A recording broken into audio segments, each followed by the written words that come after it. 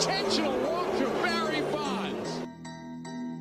2-2 with the bases loaded and one out. Oh my God! Deep to right field, way up there and way out of here. Second deck walk-off home run, grand slam. Hello and welcome back, everybody, to another episode of Bases Loaded. Bases Loaded is a fantasy baseball podcast, and I'm your host, Mike Kurland. You can follow me on Twitter at Mike_Kurland. Tonight, I'm joined by Mike. You guys better know him as SP Streamer. You can follow him on Twitter at SP Streamer. And we have a guest host tonight. Very, very thankful to have you on. We have Paul Sporer joining us of Fangraphs. You can follow him on Twitter at Sporer. It's as easy as it sounds, Sporer. Paul, thank you for joining us. Welcome to the show, man. Hey, guys. Thank you guys so much for having me on. I appreciate it. God, it still feels weird to even say thank you for having me on. To be completely honest, man. It's this is just surreal still a little bit, but enough of the fanboy stuff. This is episode 59, and we're just going to talk a little bit of everything, man. We're going to talk some sleepers. We're going to talk some draft strategy and just a little bit of how you got into the industry. But before we get into it, I want to you can plug a little bit about your work. I know I'm sure everyone knows. If they don't know, you write for Fangraphs and all that. So if you want to tell these guys what else you do, because I know you're a busy man. So basically, I'm the editor of the Rotograph side of Fangraphs, which is the fantasy side. And, we're obviously staying busy this winter. The hot stove is burning up, and I'm loving every bit of it. It's been fantastic. And we got some more big moves today, at least some impact moves. I think Didi Gregorius is a pretty sizable move. And then a little Zach Cozart trade and Kevin Gausman signing. So I just wrote about those factors just happening. Gregorius going to Philly. That started to be rumored after they non-tendered Cesar Hernandez with the idea that Segura would move to second, or Didi could be second too. Like they're kind of interchangeable. But I think that's kind of an interesting move. He stays in a hitter-friendly ballpark.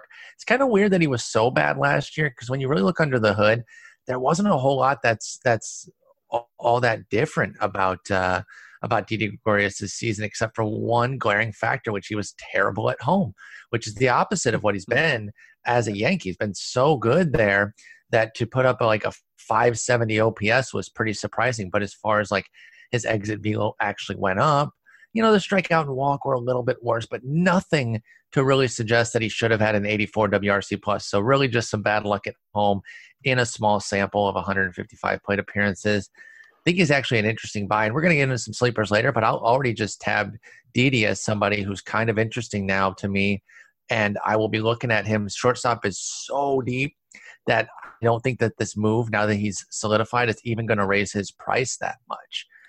He's going around 225 in the early NFBC drafts. He might bump up to 200, but that's still the 21st, 22nd shortstop off the board. So Didi and Philly's pretty nice. The Cozart and Gausman moves for San Francisco are real deep league plays.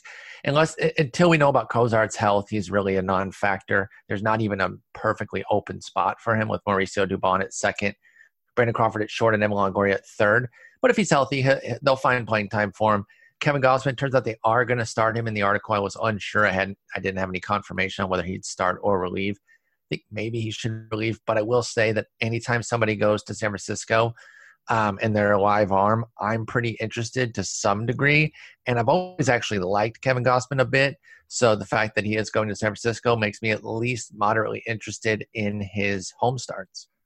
See, the interesting thing about him is I did a quick little just digging into him because I was curious as to the move. And if you look, he pitched 102 innings last year, and he literally had career best plate discipline metrics from swing all the way over to swing strike rate. And the only one that was technically a little less was, I forget which one indicator it was, but regardless, it was just career best across the board. His strand rate was lower than it should have been. It was 61.2%. So there's going to be regression there. And like you said, the ballpark is way better. Two-pitch pitcher, unfortunately, but I mean, Kapler isn't really – he's big into the analytics. Maybe they don't let him go 3 times through the lineup type of thing. Yeah, maybe they make him like a Jake Odorizzi where they really limit him to that 2 times through, and that could bring Gausman into something more. Yeah, he certainly deserved better than his 6.19 fate of an ERA with the Braves. You look at the ERA or the FIP, it's 4.20, and FIP's not perfect, but when it's that big of a disparity, it pretty much tells you that the pitcher was throwing better than the results that he was getting. So, it's pretty interesting. I'm use the word interesting for both Gregorius and Gosman, but they both are. And Gosman is such an afterthought in drafts right now. And I don't think that this move is going to skyrocket his price to a level that would make him anywhere near cost prohibitive. He's at 483 right now. I mean, he could go up 120 picks and still be late enough that he's completely worth it. So if you like Gosman, take a shot on him in San Francisco. Yeah, I'm glad they announced him as a starter because I kind of like him as a late flyer now. But before we move on, Paul, I just want to ask you, where do you think – I know no one knows, but where do you think Cole is going to go? Man, these Yankees things are really starting to flare up, which is kind of sound annoying. Very aggressive. Yeah, I really want the Angels to back up the truck. I don't have any sort of affiliation with the Angels. I'm a Tigers fan, but I want Mike Trout in the playoffs desperately, and I think that that's a move that would really, really help that. It wouldn't alone guarantee them anything. That said, the Cozart move frees up money and now frees up third base, so they could shift over to Rendon if the Cole thing doesn't work, like a Rendon Ryu situation. Yeah. I mean, look, I love Steven Strasburg. He's been awesome, but that deal was bananas, and Cole's going to get a better one, and that's insane. Just too much for me. I mean, I would never, as a GM or owner, give 7 years to a starter, which means I'd probably never get them, let's be honest. But I'd be more the guy who would do 5 years, 210 or something. I'll try to give you $42 million a year. I'd rather do that than commit 7, 8, 9 years. But guys want years, and it makes sense. You want that stability over a long period of time. So it does look like it's the two LA teams and the Yankees right now. I know there were some rumors of a mystery team today. The Yankees haven't really put their cash on the table in an aggressive form in quite a while, and this is the opportunity that they have. I think part of it's been that they just don't spend as aggressively with George having passed away and his son Hal in charge, but also part of it's been the fact that there hasn't been the guy out there that they want to go for, and so now that they have somebody to go for, I think they're going to push pretty hard. Yeah. And I mean, they took on that Stanton contract, so it's not like they weren't willing to pay players. It was exactly. So it's interesting. And you mentioned Cozart, and I just laughed a little bit when you mentioned it on my side because I just drafted him in an NFBC league, like post round 40, and then the move happened. And I'm like, well, that's almost like you said, it's kind of like a meh point. But last thing I want to touch on was just that DD that you mentioned, that Didi Gregorius, the price of him. You're right. I can't get over that. Like, I'm looking at my shortstop ranks. I just posted my top 30 for Fantrax over there, and I just have a hard time moving. I thought I was somewhat aggressive on him, having like 24th at the position, because that was without a home. But it's hard to move him up, like you said. That position is just so deep. It's so deep at shortstop. It's crazy to think that somebody like Gregorius, he has that April from a few years ago that really sticks out, and I think what I put a comment at shortstop. I put him at 28 back on October 7th. And I said that, 270, 25, and 5 just doesn't go that far anymore. And it really doesn't. And there's some guys that certainly don't have the stability that he does of like a guaranteed role and all that with Gregorius, like a Garrett Hampson I have ahead of him, but the speed that he could offer completely changes things. Somebody like a Kevin Newman is a power speed guy. You'd rather give away the 10 home run difference between those two for 10 to 12 more stolen bases, I think, with the difference between Newman and Gregorius. So it's just that he's kind of bland and, makes for a nice little middle, though. A lot of leagues use an MI, and putting Didi Gregorius there, you can do a heck of a lot worse. Especially when his bat starts to catch fire, which it tends to do. Well, if he's healthy, he's going to be fine.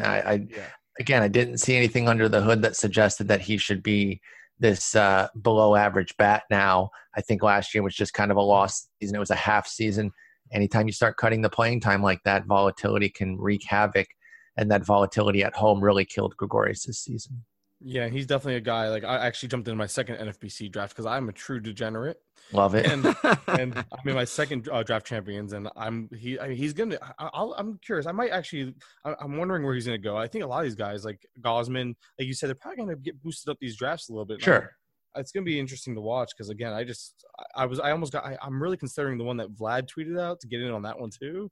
But I want to save some of my money that I have put away for fantasy for the actual redraft season with some of my friends. But it's hard to do it. Yeah.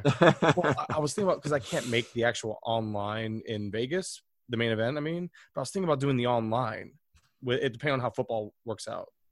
But that's another discussion. I'll let you know how that goes. I say go for it. If hopefully your things work out in football. I've done online and I've done live. I've done 2 years live, 2 years online, 2 years live for my main event. I'm going to Vegas this year for the main event. I'm really excited about that. That's awesome. I hear with 8-9 drafts going on at once that it's really exciting. So definitely it's amazing. I hear it's absolutely amazing. Twitter's a buzz. Last thing I want to ask you about before we honestly dig in, because I know again I said that before, but are you going to be going to First Pitch Florida? I don't know yet. That's kind of a TBD situation. I'll see what my labor plans are for one, because the drafts will be there. Mm-hmm. And so if there was a situation where maybe I moved into the AL or NL, of course I'd have to be out there. But we'll see. March is a remarkably busy month, so to have something in March, in late February, right before that, it's tough. I mentioned I'm going to Vegas. There's Tout Wars at New York. There's some other stuff. Mike, you're gonna end up going, and no one's gonna be there. I know that's the thing. I can't. It's hard for me to make it out to Arizona. I got 3 kids. I'm married. Vegas and Arizona aren't realistic for me. My kids are young and all that. So, but Florida, I live in Florida. I live about. I'll tell you what. The labor players are definitely going to be there, right? Yeah. So at the very worst, the people who are in labor are going to be there. I think it's going to be a well-traveled event still. There's going to be plenty of people.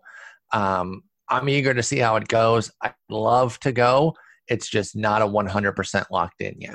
I got you. Well, like I said, this is my first. I wanted to go to Arizona. It's really difficult for me to travel, but when they said they're putting one in Florida, I'm like, yes, please. My wife already gave me the blessing. I'm saving some. I put some money aside already. I'm ready to go. It's a 2.5-hour drive. I have no excuse. Oh, I say do it then. I mean, I don't think you'll regret it. They put on a great event. Again, there's going to be plenty of great people from the industry there. I say go for it. Oh no, it's not a question. I'm going. I was just hoping that I've asked you. I think I've asked Alex. I asked both Alexes, Chamberlain and Fast. Chamberlain can't do it. Fast, I think he's uncommitted as well at this point. Well, Chamberlain lives in Hawaii. Out there in paradise. It's a little far. He's not trying to do anything. That's like He's Florida, just, leave right? me alone. I'm in paradise.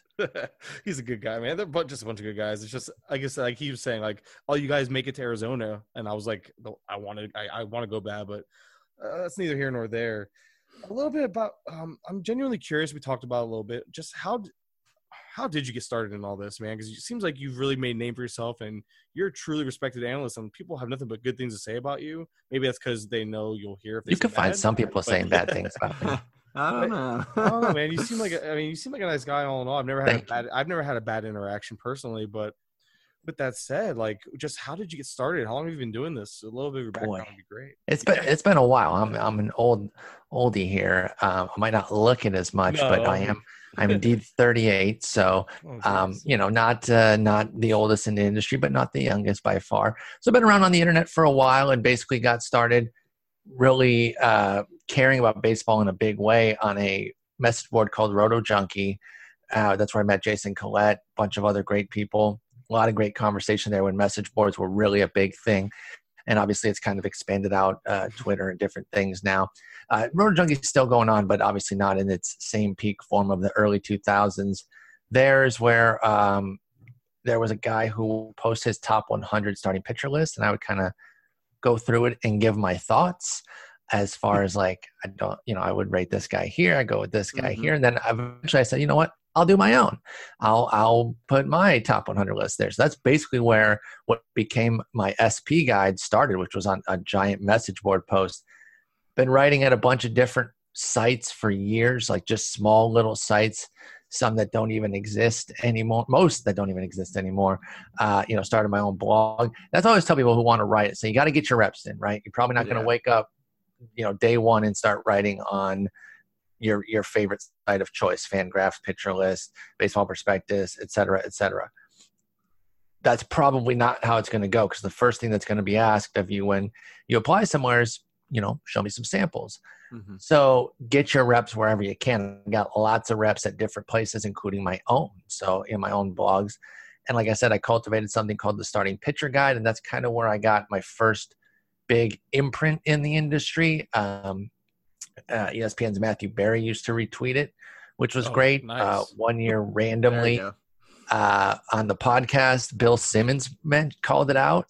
He was talking to a baseball writer that he had on, and he's like, have you ever read this crazy guide that this dude does where he writes about every single pitcher in detail? Because this thing used to be like 100,000 words that I'd write by myself until I had Doug Thorburn in for a few years toward the end there. So that was cool, and those two things like really helped. And so that was kind of a jump off. Worked at BP for a bit, then jumped over to a lot of freelance work before I finally settled at Fangraphs as a full-time role. So it's been a while. It's been a long, slow burn. It was not always full-time baseball forever. But after getting laid off for the second time at Dell, where they sent my job elsewhere, I said, you know what? I'm going to give this a go. And it's happened to work. It's been great. Awesome. So I write podcast every 4 or 5 days a week. And then I also stream on Twitch 5-6 days a week. So that's for those who that's don't what I know, do. For those who don't know about the Twitch, go ahead and plug that real quick. Let them know where they can find you and all that, man. Twitch.tv/sport. It's another baseball outlet, whether you play MLB The Show or not. If you like baseball, I feel like you'll enjoy it. We have plenty of people who don't even have a PlayStation 4. They don't play the game at all. They don't play video games. They come to talk baseball and hang out, which is the reason I started streaming, was because just another avenue to be able to talk about baseball. And so, yeah, I do that evenings and into the wee hours. I am a night owl, so we'll usually start like tonight. We'll be starting right after the podcast here that we're recording. But I usually start in the 7 to 9 o'clock central range, and then go till 2, 3 in the morning. Sometimes 4 or 5 in the morning, depending on what's what. And so it's a lot of fun, and it just keeps baseball going year round, all the time. And obviously now with an active hot stove, it's given us plenty to talk about, thankfully. Was it pretty big that the MLB The Show like announced that they're going cross-platform and everything? It's huge, right? So for folks that don't know, it's been a PlayStation game only forever because it's made by a Sony-driven studio, Sony San Diego Studios, and so it's never been on any other platform. And then yesterday they announced they're going to be going multi-plat in 2021. That's big. Anything to grow the community. It's an amazing community on Twitch and YouTube. The content creators in the MLB community are awesome. A lot of great folks. And so just bringing in a whole another group of people on different consoles cannot be bad. So I'm really excited by that news. I'm surprised it took them that long, actually. Because I why imagine, wouldn't you? You know what I mean? Well, I mean, I don't know, right? There haven't been that many console exclusive games, but for it's made by Sony, and they didn't want to figure out a deal with Nintendo and Xbox. I don't know if MLB stepped in and said, okay, listen, we'll front the money, let's get this done, or if Xbox said we need to get in on this because we don't have baseball right now outside of RBI, which it just didn't really take off. There were some okay factors in RBI, but it just didn't really hold up to MLB. So this is great news, and I'm really excited about it as an avid MLBer. Nice. Now, maybe they'll let you simulate through what could be a strike-shortened season next year? Oh, God. Do not mention. Don't even say that. We're getting full time on Twitch if that happens, though, because that is truly a bit nerve-wracking as somebody who writes about baseball and talks about baseball for a living. I don't think that Fangraphs would shut down, but at some point they'd probably have to be like, well, people are tired of reading about when the strike may end, so we have to cut back on staff, and there would be no fantasy to play. So I don't know what the heck I would do as far as writing and podcasting. I would definitely dive into Twitch on more of a full-time basis, but they better fix some things, though, because you're not wrong about it being a strong potential. I did hear, I think it was Bubba that threw it out there, that it sounds like they're going to be working towards a solution sooner than later. They absolutely should be. So. Yeah, I think they will, and again, we keep talking about how this hot stove is moving in the right direction. I think that, some have speculated maybe it's just pandering to say, hey, we aren't we aren't having labor strife. I'm not sure it's that. I think there is some of like, hey, they're seeing that they're going to pay this talent here. Something needs to be worked out, right? Because the owners, it's not actually really dumb that they don't want to pay guys in their late 20s into their 30s. Like, that's okay, but then pay them when they're actually performing at a high level, right? You can't have it both ways. And right now they're kind of getting it both ways, where they're non-tendering guys who are set to be quote unquote overpaid, and they're not wanting to give the contracts of yesteryear for guys in their 30s, but then they also get away with paying rookies $500,000. And so something has to change. Some things have to change, and hopefully they are able to get it worked out, because I don't think that they're coming back. Like, they might go to hockey status if they have another work stoppage. Hockey is a thing, but it's certainly not on a par with all the other major sports. No, not even close, really. Yeah, it's hard. It's I'm trying to make a case for, I can't. No. As far, let's move on from the doom and gloom, and kind of, because I shouldn't have even brought that up. I couldn't help it. It's just it really is on my. I think it's on everyone's mind just about every day. But I honestly didn't think about the fact that how much it could impact somebody that does this full time, like you, like the guys that over at the Athletic, like a bunch of industry people. Like, that honestly didn't cross my mind. Like you said, it probably won't shut things down, but it'll definitely. Obviously, I can understand your concern behind it. Well, we circle back around. He was talking about the whole thing that kind of broke him out was his the pitcher stuff, and just in general, we get a lot of questions. I'm sure it's daily for all of us, but just overall preferences when addressing speed and pitching this year. It seems to be a common hot topic discussion. Like, what is your personal way of going about it, at least in this season? Or I'm not going to overdo it on the speed component. Like, I'm going to be interested in guys who have speed, but they do other things. I've never really been somebody who drafts the rabbit, the Malik Smith, the Billy Hamilton. That's not really my style of player. Power speed combos definitely appeal to me, and I'll be in on plenty of those throughout the draft. Obviously, with speed being down, you need less to compete, right? Mm-hmm. You don't need to overstock on it. It's like sometimes people get these notions wrong, when they're saying power. Well, I can wait on power. No, you can't with this much power in the game. You need more to compete. With less speed in the game, you need less to compete, so you can move. You can get your knick-knack 10 to 15s from several different guys, and all of a sudden you've got your 90 to 110 steals, and you're fine. So that's kind of how I'm going to approach that. Probably the biggest flawed speed asset that I'm interested in drafting, because I understand the flaws of his 2019, but I like Victor Robles a lot, and I think that there is more to his game. I think he can develop a bit. He certainly has some ugly metrics in his StatCast and everything, but one thing we need to remember is that your StatCast, it's malleable. It's not just who you are forever. So I think there is some development there that I like him. As far as pitching goes, I'm not afraid of aces. I'm not afraid to draft. I don't have a set rule of getting X amount of them. And, I think the fantasy ace thing, there's always discussion of like, what's an ace? There are not 30 aces in the league. Just because you're the number one pitcher on a team, you're not an ace. For me, at least that's how I am with the definition of it. There's probably like 7 true aces in the game or whatever. But there's like 15 or maybe even upwards of 20 who can front a fantasy rotation. So there's more fantasy aces. I do want to get in on that. I don't necessarily need 2 of them or 3 of them. If I could get 1, I feel pretty good about that. But living in the middle seems like a good idea. That term I call it the glob, where talent really starts to cluster up, and you can't really tell me a difference between, 23 and 38, even though that feels like such a huge gap.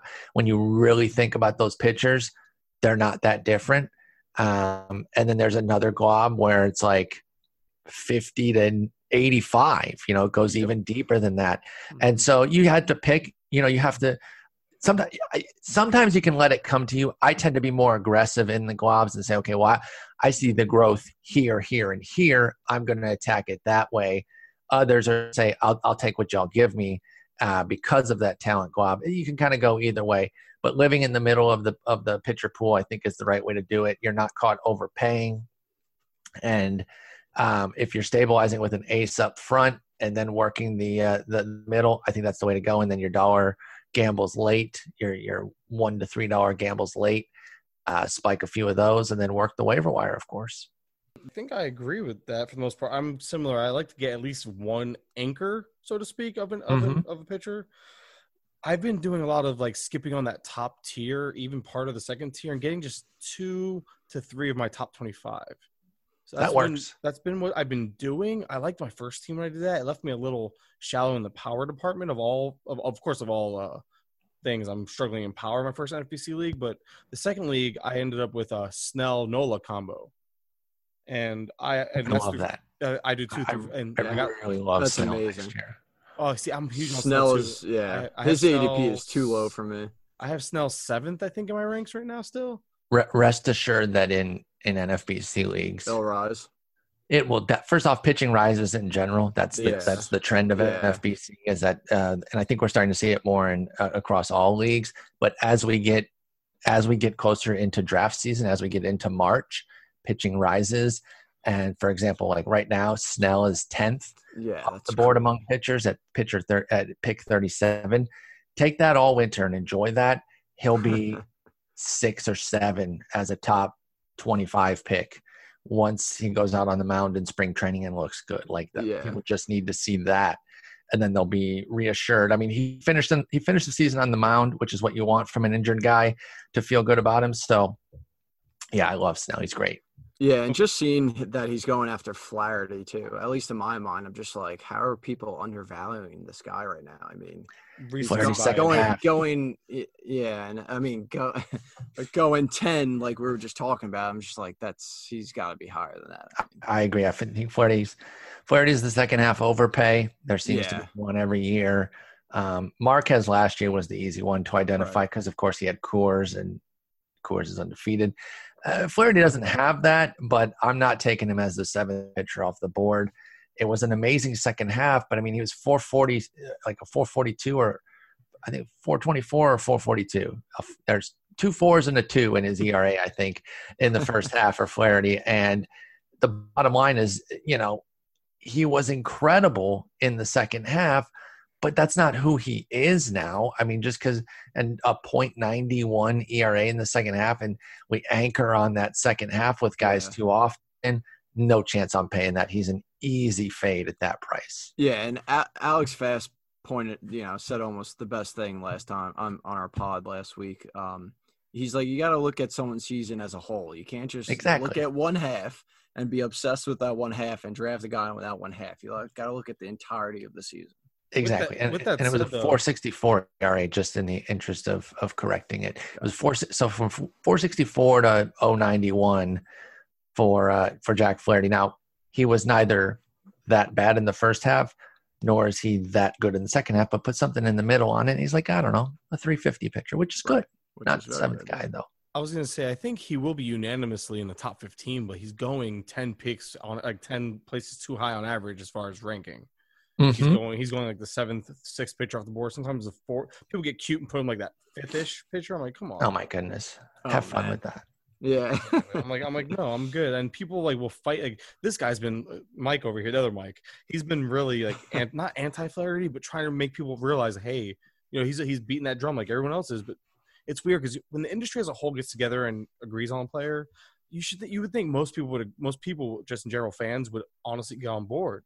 But I've seen so much resistance from the general fan on Flaherty not being this fantasy ace next year. I think it's hard because of just how good he was in the second half. And it's not that he's bad. It's really not. He's not bad at all. But he's a 2-pitch guy, and we saw his best baseball for a half for 15 starts in the second half. And it's just like, I'm not paying on the historical second half. I didn't with Arrieta back when he did. He was older, but I didn't with the Marquez one. Again, Coors Field, that one was an easy layoff. I'm just not paying for the best pitcher of the second half when that's their standout best work ever. And especially because where he is, you're basically drafting him at his complete upside. Like there's no room for value there. No, he can't really peel back. He almost has to put up another 275 at that cost, or at least dang close to it, for 190 plus innings with a ton of strikeouts, which he's going to get a ton of strikeouts, but the ratios, I don't know that they're going to be that sharp. going back to your glob, and it'll kind of transition right into sleepers in general. Out of your glob, and let me actually, for me, and I think we all agree as far as what we consider a sleeper for at least me, and in all intents and purposes, I would say is somebody being drafted outside the top 150 in ADP and has the chance to vastly outproduce that. So with that said, I think all of our players kind of hit that. I think we talked about that a little bit off air. So what player outside the top 150 is in that glob of yours that you are just higher on than most, or that you just see taking that big next step? Well, I'm buying right back into Joe Musgrove. I was a big fan last year, and it didn't quite come together, but there were flashes of exactly what I was thinking about with him. I'm also willing to buy back in because there's going to be a new regime in Pittsburgh. The Ray Searage situation got stale there. They're kind of like two-seam sinker love, I think, has fallen out of vogue and not really worked for some guys. There is an arsenal there that can make Joe Musgrove really good. He had a brutal May and August. Those 2 months really held him back, but he was pretty brilliant the other 4 months of the season. And of course, you can't just take out months and say they don't count.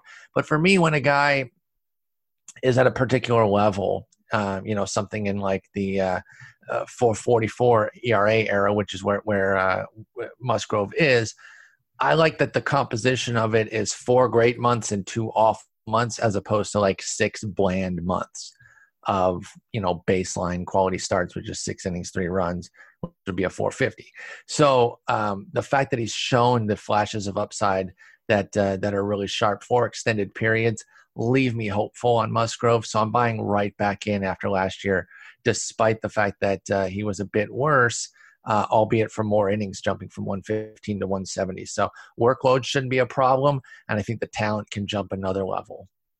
And he was one of those victims of a bad strand rate. I mean, 63.2% last year, taking a quick look at it. And I'm surprised when you look at some of his metrics, like the O swing and the swing strike rate, both of which are above average. The fact that he has a K rate under 1K per inning is actually really surprising, because he's above average in both of those metrics. And I think part of that goes back to their strategies in Pittsburgh that have him using maybe more sinkers and 2-seamers than he needs to, really. Not that the fastball is great, but I think his fastball allotment insofar as it goes, and maybe I would take him down from that 50%, maybe into a 40 to 45%, and dive more into his secondary arsenal. But I think Musgrove really has the depth of arsenal to be somebody who can have a strikeout per inning. Already has strong whips, by the way, 118 and 122 the last 2 years. Those are good. And then pair it with like a mid-3s or better ERA. I just wonder if he would be one of those that benefits from a few more balls, a few more pitches outside the zone. Sure. Yeah, and not finding yourself so hittable in the zone. It's something that I needed to wait and see on somebody like a Shane Bieber. Mm-hmm. I call it Pineda-itis. Samardzija-itis. Both those guys have had it. And so I want to see them, it's okay to not give in on 3-0 and 3-1 and walk a guy and kind of re-rack with the next one. It's good to have a low walk rate. It really is, but not to the detriment of yourself to where you're giving up a lot of hits instead of the walks. Because at that point, then what's the point? I honestly wasn't really into Musgrove, and then I was listening to one of your podcasts. I think you're rattling off some sleepers, and you mentioned him, so I started looking into him, and I didn't realize how good his slider was. I mean, it's really sharp. It's really good, and just taking a glance at it, I mean, he had like a 40% K rate, and the swing strike was almost 20%, and he wasn't letting up a lot of hits. I know he had a low xWOB on it too, and I was just like, I didn't realize how good his slider was, to be honest with you. So I started kind of like turning on him and liking him a little bit more. He's got a decent changeup too. That's what I'm saying. The foundation is all there. Yeah. There really is the jump off. He's going after pick 200. I think Joe Musgrove's somebody you definitely want to take a shot on next year. Yeah, I was just looking at his velo and stuff, and it's weird. It started off lower than in the last few years, but then it kind of made its way up throughout the season. Oh, just a little weird thing I noticed. Mike, what about you, man? What's one of your first sleepers you got? Well, I'll stick with the Pirates, and I'll go Mitch Keller. No, I just like him. You can't look at his ERA, which was 7. No. It came with a a 3.19 FIP, and only 7. It also came with a 475 BABIP and a really low left on base percentage. But I mean, he's great. He's young. They got the new regime there, like Paul said. And speaking of sliders, his slider was just so good. I mean, it has swing strikes percentage of 26, which is up there. And I think he's got all the makings to make the step forward, and he is just going – I don't have his ADP in front of me, but he's going really late right now. It was bizarre how – ton of value. How bipolar Keller was last year. By the way, he's going around pick 227, 88th pitcher off the board. That includes relievers. But, yeah, I mean, you just don't see this kind of split in 11 starts where 5 of them are 5 earned runs or more, including an 8 spot, and then the others are all the other 6 are all 0 to 2 earned runs, right? So he was either completely on or completely off, nothing in between. He did get 65 strikeouts in the 48 innings. I put no stock into the 7.13 ERA. I'm in on Keller too. Boy, Nick Pollock really turned me on to him. That's one of his big guys as well. So you're in good company there, and Mitch Keller's definitely somebody to invest in for 2020. Do you think that's just experience that he was so volatile like that, or – yeah, with Keller, the volatility there, we talk about the volatility of small samples, 48 innings. That's a great example of just how crazy volatility can work for you from game to game. I don't even know that it's necessarily experience or what he was doing wrong in those. Some of them he probably just didn't have his stuff. Others, bad luck might have just worked against him. It's 48 innings. But we also saw flashes of dominance for Keller. I think he's definitely somebody to invest in. He's not going to have a 475 BABIP next year and a 60% left on base rate. There's no way he doesn't get better. And even a 420, 125 ERA whip combo with a bunch of strikeouts would be usable at that price. Right. Yeah. Well, I'm going to stick with the pitchers here, and I'm in on Luke Weaver this year, and he has an ADP of 181.6 in these early NFBC Draft Champions League. So he's a guy that people just, I guess, are not so high on. I don't know, man. I liked it. I liked what we saw. He was like a year late on what we expected. We all drafted him in 2018. Hoping for what he showed up in 2019 doing. See, you guys should have read me. I'm gonna be the clown who brags about his past calls. Did not like Weaver in 2018. I thought that was one of those guys whose small sample was being overpaid for because there was really no basis for his 29% strikeout rate in 2017. So he has the flop year, and he was worse probably than he should have been. I did not factor him for like a 5 ERA. But then he goes to the Diamondbacks in that trade and becomes a complete afterthought. I came all the way back around and bought in. Loved buying him last year after pick 300, and he was headed for such a great breakout until the forearm issue. He should be all right. Again, I like seeing an injured guy who finishes the season on the mound, even though it was literally 2 innings. At least we saw him out there, and we'll know more about him in the spring. I'm in on Luke Weaver. That's a good call out. So you both like him. My only question is, does his fastball worry you a little bit? Because he was laying a lot of hard contact off his fastball. Was he just – I don't know if he was just locating it not well or – I mean, first off, fastballs, they can be pretty volatile as well. But guys can succeed with bad fastball, with outright bad fastballs if their secondary stuff picks up enough of the slack. I don't know that Weaver's necessarily has to be, though. He's been at 94 now the last 2 years. There's definitely something where refining his command and throwing better strikes and even better balls better pitches out of the zone that he can turn into strikes can turn that. But I liked seeing the development of the cutter. And, of course, the changeup remained really strong. And so maybe even using the fastball less is a remedy. He already dipped down from 58 to 52 last year on the fastball. And if Luke Weaver goes down even further, say 47, 46%, maybe that's the way to do it. Less is more with fastball. That's obviously a huge trend that we've seen across the league. And maybe Weaver needs to follow suit on that. People are questioning the growth. I mean, it kind of showed. I mean, he last year he improved this. I love O swing. He improved his O swing. He improved his swing and strike rates, both of which were career bests, and contact rates were actually were career bests as well. It's just you see the growth in there. I mean, it came a year later, unfortunately, than we all wanted it to, but it's all there. And then the K rate was, I mean, it's not spectacular. It's still under, it's just over 1K per inning, but all in all, there's just a lot to like there. And where you're getting them, there's really no risk. And if that forearm strain does turn out to be, potentially Tommy John down the road, I believe it was a forearm strain he had last year. Mm-hmm. So that can be a precursor to TJ, which we all know. Sure. But at his price, it's kind of baked in, and he's only 26 years old. The team is actually better than most people realize. I think it's a better team than most of us even honestly remember. I mean, I fully agree with that. So I think all in all, I think it's just a solid. I mean, you're getting him at the price of that's like, what is that, SP4 range? That's like your SP4, SP5. Like, how much better do you want? I mean, he's better than Mitch Keller. I'll tell you that much, right? Right, Mike? Dang, going for the throat there. Me and Mike have this love-hate relationship. It's mostly hate, but no, that's hilarious. We just disagree on a lot of players. A lot of players. Makes for interesting conversation. Yeah, exactly. Well, the problem is it's reoccurring. So every podcast with every guest or in general, the same 3 or 4 names come up. So we've gotten better at that.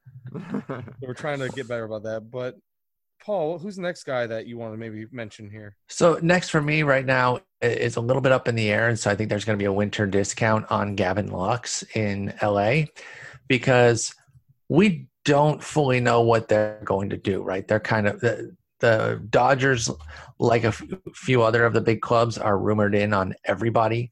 And so you never really know if they're going to do it or not. They've been a team that's talked about cutting money. They already have gobs of talent. But he was so good last year that I think he needs to factor in somewhere. I don't know how they can realistically send him back to AAA. And so, again, while there's not that obvious path right now, I think maybe trading an outfielder, putting Bellinger back in the outfield, Muncy over to first, boom, there's Gavin Lux at second base. But I'm just going to take the price right now at $1.57. I'm completely fine paying that. I don't think that he's really going to skyrocket in price as the draft season approaches. Even if he trickles up a bit into the 130s, I still think that would be a fair price for Gavin Lux.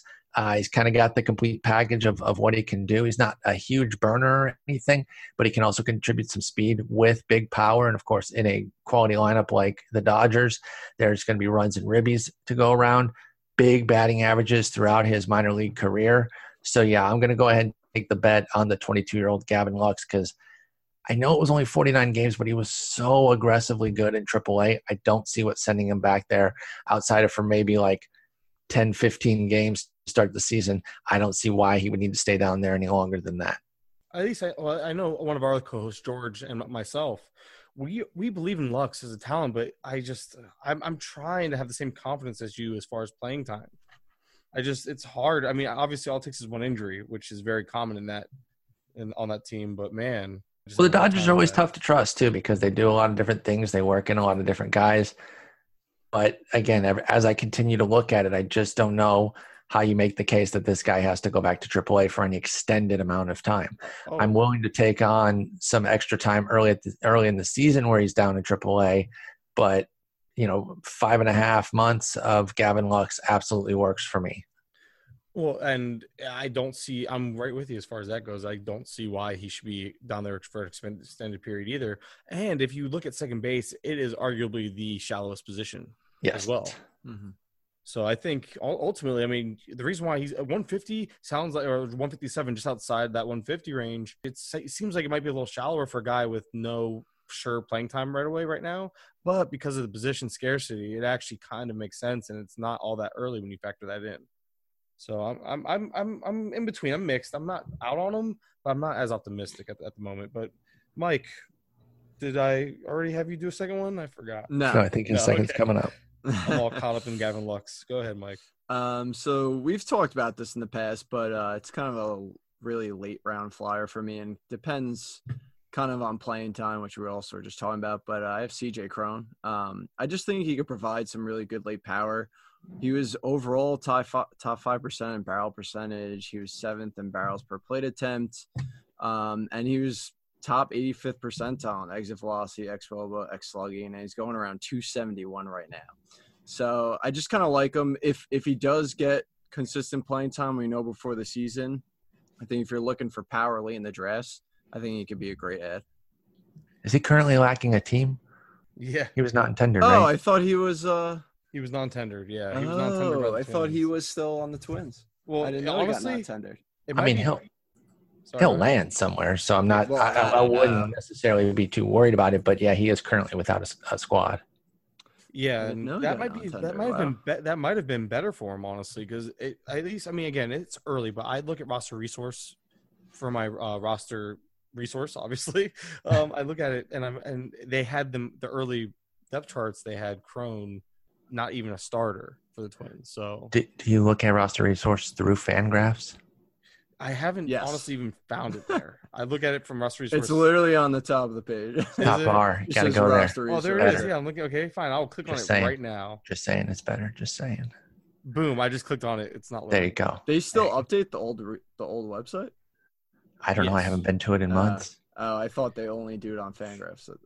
No, they. Oh, there it goes. Okay, yeah, it's popping up. There's a screen now. Yeah, it's now that I know it's there. It'll take up one less tab in my on my iPad and my computer. So there you go. I knew it was there. I just honestly never looked for it there because I've always had the tab up for convenience purposes. But good plug.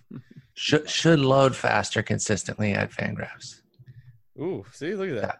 That was one of the things. If I ever had one complaint about roster resource, it was load times, which they were aware of and everything. But since moving to Fangraphs, it's been really strong. So and to your point, Crone wasn't even penciled in for first base. It was Marwin Gonzalez.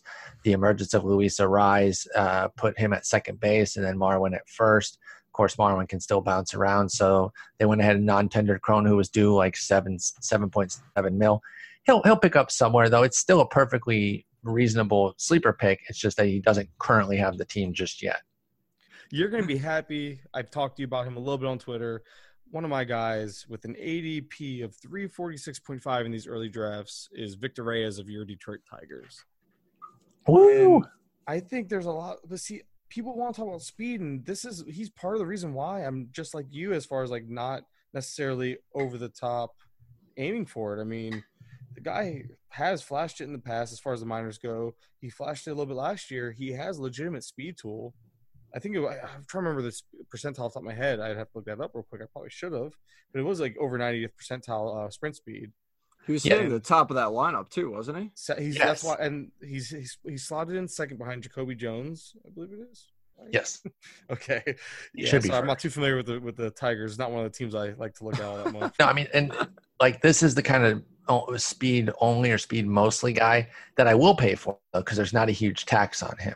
Yeah, and he's not empty speed. He's batting average with speed, which is really, really valuable at the end of drafts. Exactly. A batting average is difficult to find. He ended the season really strong with a 321 in August and a 330 in September, October, with 8 stolen bases in those 2 months for Victor Reyes. Threw in 3 homers as well. So even if he's giving you some mediocre pop just to kind of, again, make sure it's not a completely empty speed component, good call out there. Playing time for days. There's no reason that they're not going to play a 25-year-old switch hitting outfielder on the Tigers. And so he should have the green light too. You would think he would have the green light to manufacture runs and all that. Right? The runs and ribbies will be light, but everything else, I think it's a solid play with Victor Reyes. He's a great fifth outfield type. Yes. What I really like about him, the reason why a lot of it's like he doesn't walk for nothing. He has a walk rate similar to Mondesi. But he's not here for walking. But the thing is, his contact rates he has an 81.6% contact rate, at least what he showed last year, and that comes with a sub 10% swing strike rate. Now the chase rate's a little concerning, but with what's an above average O contact rate, it's a 74.5% O contact rate, and for those who don't know, that's just about 12% above league average. So the contact is real. The speed is 91st percentile. So I think you put that together, and you have a guy who's going to hit for a solid average. I think there's a good floor there. BABIP will probably be there for him as well to support the floor as far as batting average. And then again, the steals are legitimately 20 to 25, maybe better upside depending on obviously success rate. I agree with that. I figured I'd be hard pressed to find you anti a Tigers player. There aren't that many worth drafting, but Victor Reyes is definitely one of them. And I've targeted him. I don't know if I missed out on NFBC in my first one, but he's definitely like always on the back of my mind for that late speed because everyone's all over Arraez, and I'd rather have Reyes. Yeah, I think I would too, especially for the speed component, and with some batting average. Batting average in late in drafts is difficult to find, so I do like him there. Exactly.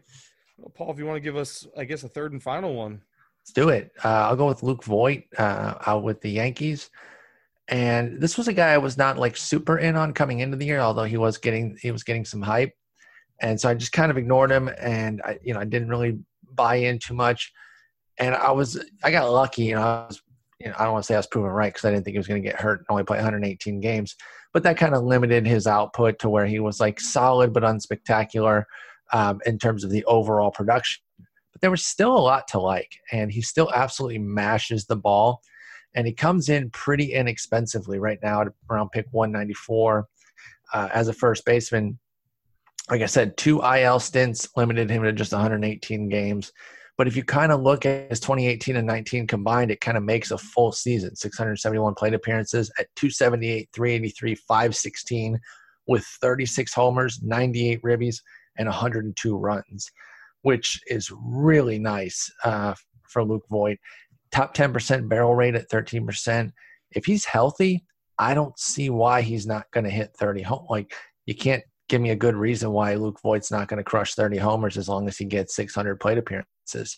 So I'm definitely interested in Luke Voit for next year. He's going to be 29. There's not some up-and-coming prospect. He kind of is who he is. But who he is really good. He strikes out. Prototypical slugger. Strikes out, takes walks, but absolutely tanks the ball. And Edwin Encarnacion is gone too, so first base should be wide open for Voit. You're not going to hear many arguments here. We're a pretty pro-Voit podcast, and I think yes. And I think ultimately the issue would only remain if they go out and try to sign somebody. But, I mean, like you said, the first base should be there. It's just a matter of where he's going to hit. Right now, he's projected to hit 9th. I don't see how somebody with such a high OBP would do that. But when you look at that lineup – sorry, Mike Tauchman. You're not hitting 6th over Voit. That's what I figured Voit would flip-flop with him. Maybe Andujar and Voit move up, or Urshela Tauchman move down. But regardless, I mean, you can hit anywhere in that lineup and you're going to produce.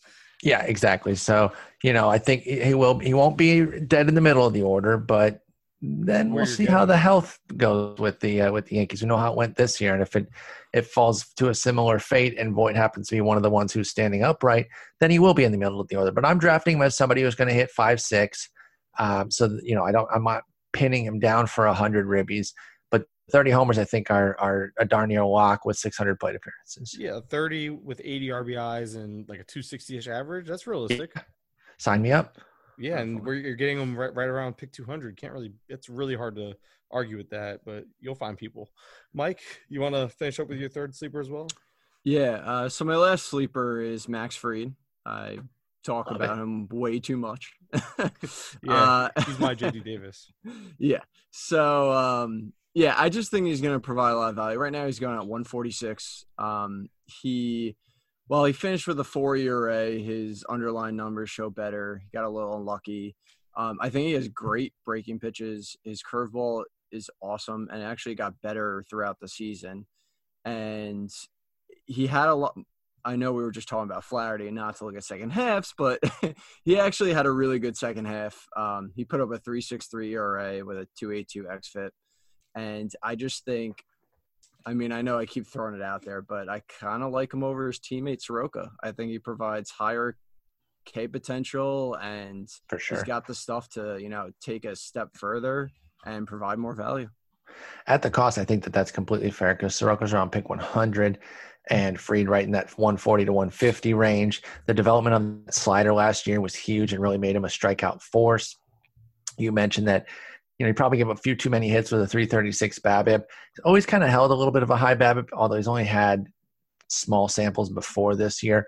But a 336 this year, if he cuts into that, becomes a little less hittable and brings the hit rate down to like 8.5 and shaves a hit off of that. I really think we could see somebody in the really like a 340, 120, mid 120s whip type of guy with a boatload of strikeouts.